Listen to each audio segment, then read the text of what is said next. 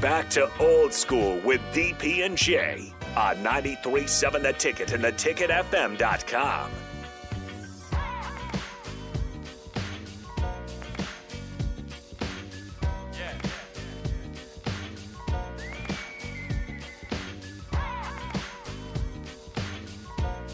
Welcome back to Old School. A little change in plans of what we're going to talk about. We'll hit on the Big 12 being open for business and all that stuff in the next segment. But in this one, I just remembered I saw Whit Merrifield and the Kansas City Royals are traveling up. Well, the Kansas City Royals are traveling up to Toronto to play a baseball game, a 4-game series. And Whit Merrifield and I believe 8-ish other players are not vaccinated, and for Canada, you need to be vaccinated to cross the border, enter the country, participate in sporting events. So Kansas City is going to be down 8 players. Whit Merrifield, probably one of, if not their best player, came out with a statement pretty much saying, little Cliff Notes version, if the Royals were better and were in contention to make the postseason or a postseason run, he would get vaccinated and travel to Toronto. But since they suck, he's just going to take the 4-game series as a break. Like, what do you do? Just go on like a little vacation? Yeah, you just stay in Kansas City. Or you work out a little bit? Yeah, go wherever. Put your pitches in? Yeah, so Kansas City's down 9 players. I'm sure he was going to be in the starting rotation, right? Well, he's an outfielder. Well, he's like the utility outfield, infield, like he plays everywhere. But yeah, he's like one of their best players, and yeah, he's not going to be there. So they're calling up a bunch of guys from AAA for this 4-game series and then probably send them back down. Well, you never know. Maybe. They might get hot, and then next thing you know, you don't have a job. But never underestimate the power of opportunity that some of these guys will get and that you give up. I think they're looking to trade Whit anyways, so that might just expedite the situation. Bobby Witt Jr.? No, Whit Merrifield. Oh, yeah. I think Bobby Witt Jr. is making the trip. Yeah, I believe he's vaccinated, so he'll make the trip. But, yeah, like 9 he's a players. real deal. Oh, he's good. I remember, talking to some Royals fans, and they were super excited for him last season, and they never called him up for whatever reason. And then they called him up this season, and he started and was immediately making great plays at third base with the glove, and the bat was coming along, and I was like, you know what? You might be right, because before I was like, he's not going to be that good. They're never that good. Turns out, really good. Yeah, I mean, it's I know he was with the Storm Chasers, and one of the kids I coached in the fall, his name is Ian Drouse, and he loved Bobby Witt Jr., and he went up there, and then he went down to his first start, and I think I can't speak for Ian, but I think he's met him so much that he recognizes him. And you know what I mean? That's awesome. Yeah, so, Ian was able to go down and watch him. I think he saw him get his first hit. And so, I kind of lived, Bobby Witt starism through Ian, and he loves him, and it's good to see a guy that has some local ties, which is obviously Omaha Storm Chaser do some big things, but his teammate there, it's something that you might talk about amongst each other. Mm-hmm. That's not something that you want to put out there. You don't put that out as a statement. If I'm on the Atlanta Braves, I definitely would have been vaccinated. Then because he said was if somehow we were going to play Toronto in the playoffs, I definitely would strongly consider it. Yeah. Or do it. But like you're not going to make the playoffs, so he's just like, yeah, whatever. It's like you don't. Yeah, you don't say that. You don't say that out loud for everybody to hear. And speaking of like major league players and like local connections, I believe Lincoln Pius baseball or their summer team, they went up to Boston for a game because one of their pitchers is from Pius. Oh, okay, so yeah. he paid for like all their tickets, and they were awesome. on the field and they took pictures and everything. So that's pretty cool. That was pretty awesome. Yeah, good for them. Saw that, and I think it was like last week or something, but I didn't bring it up, but I remember seeing it. And I was like, that's really awesome. Like that's cool to have guys who make it professionally give back to their community and back to their high school. Yeah, I mean, look, when somebody makes it, a local guy makes it, everybody's involved, and when that happens, it's good to see guys that make it to the professional level or even college level don't forget where they came from or to give back. So that's big for the Pius community or sports community and the alumnus. We actually have a little bit of time, so we'll actually get to this Big 12 thing because I have some other stuff that I want to talk to you in the other segment. So the Big 12, their commissioner said they're open for business. They're looking to add teams to the conference to, keep themselves relevant. We heard the rumors of 6 Pac-12 teams, Pac-10, whatever they are now, joining the Big 12, but then that never really came to fruition. I don't know if they're still in talks. So if the Big 12 were to add any schools, is there any – and I'm sure that they're open for anybody, Mountain West, Western Athletic, MAC, American. I mean, they're adding 4 from the American next season. Yeah. So is there any teams that you think would fit well in the Big 12 that currently aren't in a – They need to get, what's the school, Arkansas State that throws for a ton of yards? Oh, yeah, like the Red Wolves? Yeah, they need to get them.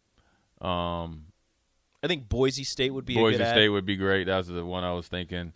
Maybe Nevada, but that's kind of like. Do you want Nevada or UNLV? I was about to say UNLV. Yeah, it could be like a TV market, and then you could have the Big 12 championship at down Raiders in Stadium. Yeah, so I think UNLV, places like that's going to bring some pizzazz, even though the schools might not be up to snuff as far as like your top end, Oklahoma States, but they'll be able to score points. You'll be able to, kind of be that conference or whatever they call it, Pac-12, Big 12 combination, to where that's what you're known for. Mm-hmm. And then hopefully you get a few teams that are really, really good at throwing it around the yard and, scoring, 35 plus points a game.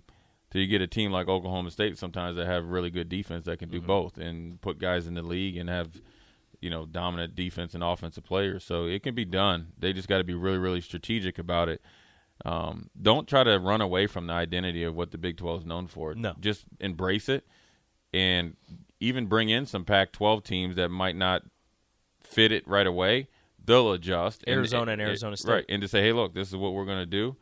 It'll maybe spread your horizons, how you can recruit players. Maybe you can go get a big-time quarterback because instead of playing in, say, like a pro-style offense where, Arizona State the last 2 or 3 drafts have had a running back picked, okay, now you can, we're going to throw it 10 or 15 times more a game. So you could, opens up, your ability to go get a higher-ranked quarterback. Then you get the receivers, so forth and so on. So, and there's a plethora of talent, not only in Arizona but surrounding states as well. Mm-hmm. Like you still got all those teams in Texas. You got Oklahoma State there, and you added Houston, Cincinnati, UCF, and BYU. So you're opening you can't that go Florida connection. You can't go and try to get a Wisconsin or something. No, you got to get your business model is this.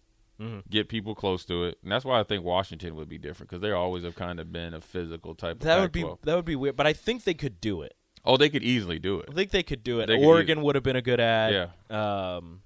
Arizona State would have been good at. If they could go get a San Diego State, that would be phenomenal. That would be fun. Honda of Lincoln Hotline, starter name text line 402-464-5685. Let's go to the phones. We've got Mike on the line. Mike, welcome to Old School. What's up? Hey, how are you guys? Hey, kind of on the line of what you're talking about. I hear people talk about, hey, what Big 12 teams could we add to the Big 10?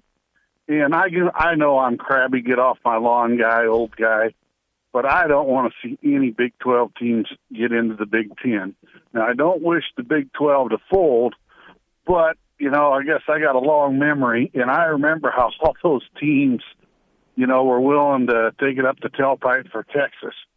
And I think it's hilarious that the K-States of the world, Colorado, are scrambling, and even though our athletics hasn't been great, we're sitting in a pretty prime spot. We don't have to sit here and worry about the future landscape.